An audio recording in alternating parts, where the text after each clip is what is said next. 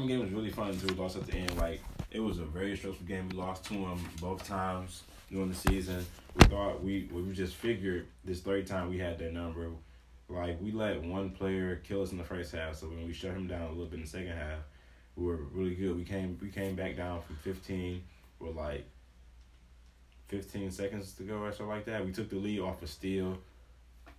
And then the last play of the game, which everyone knows, the clock didn't start on time or whatever, but the fact that he actually hit the half-court shot to win the game just shows that, like, me personally, being at that game, I feel like y'all definitely should have and could have beat them the first two times y'all played them. So when that game was starting, I'm like, it's no way they're losing to Albion 3 times in a row. Yeah. Especially because you should have won the first 2. And then the way it ended, it was just, it was just so crazy. It definitely took me by surprise because that was a good game, bro. I was tripping at the game. That just shows you how our season went, bro. Like, yeah, so much blew into our season, man. It's crazy.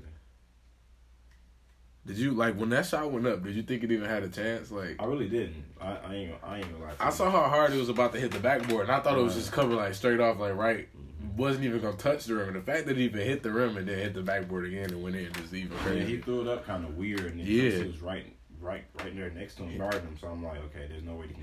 He didn't even like use a guy or nothing. It was basically like a half court floater when you watch it again. It was just luck, but he was the one that was killing us in the first half, so it was just right. He hit it. It was a tough way to end your season, though.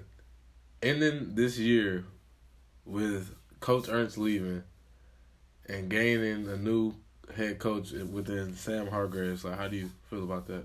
Well, obviously, like, everybody's a little hurt that Ernst was leaving, but we all knew he was leaving because, like, there's nothing else you can say than, like, after this season, you guys gonna have to find a new head coach. Like, he pretty much said that so many times throughout the year.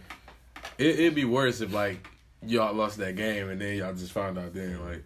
But honestly, me personally, I feel like looking forward to this being my first year on varsity, or it should be, I feel like I'd rather have Coach Hargraves as a coach than Coach Ernst. It's just like, as for a first experience, really. Ernst leaving, the way we went out is just perfect because, like, now we can have a fresh new start, and, like, Hargraves just want to change the environment, like, change the positivity and, like, the attitude of this program, I feel like. Definitely. All right, well, this has been the sit down with Obadiah James and Keon DeRay. And thank you guys for tuning in. Peace.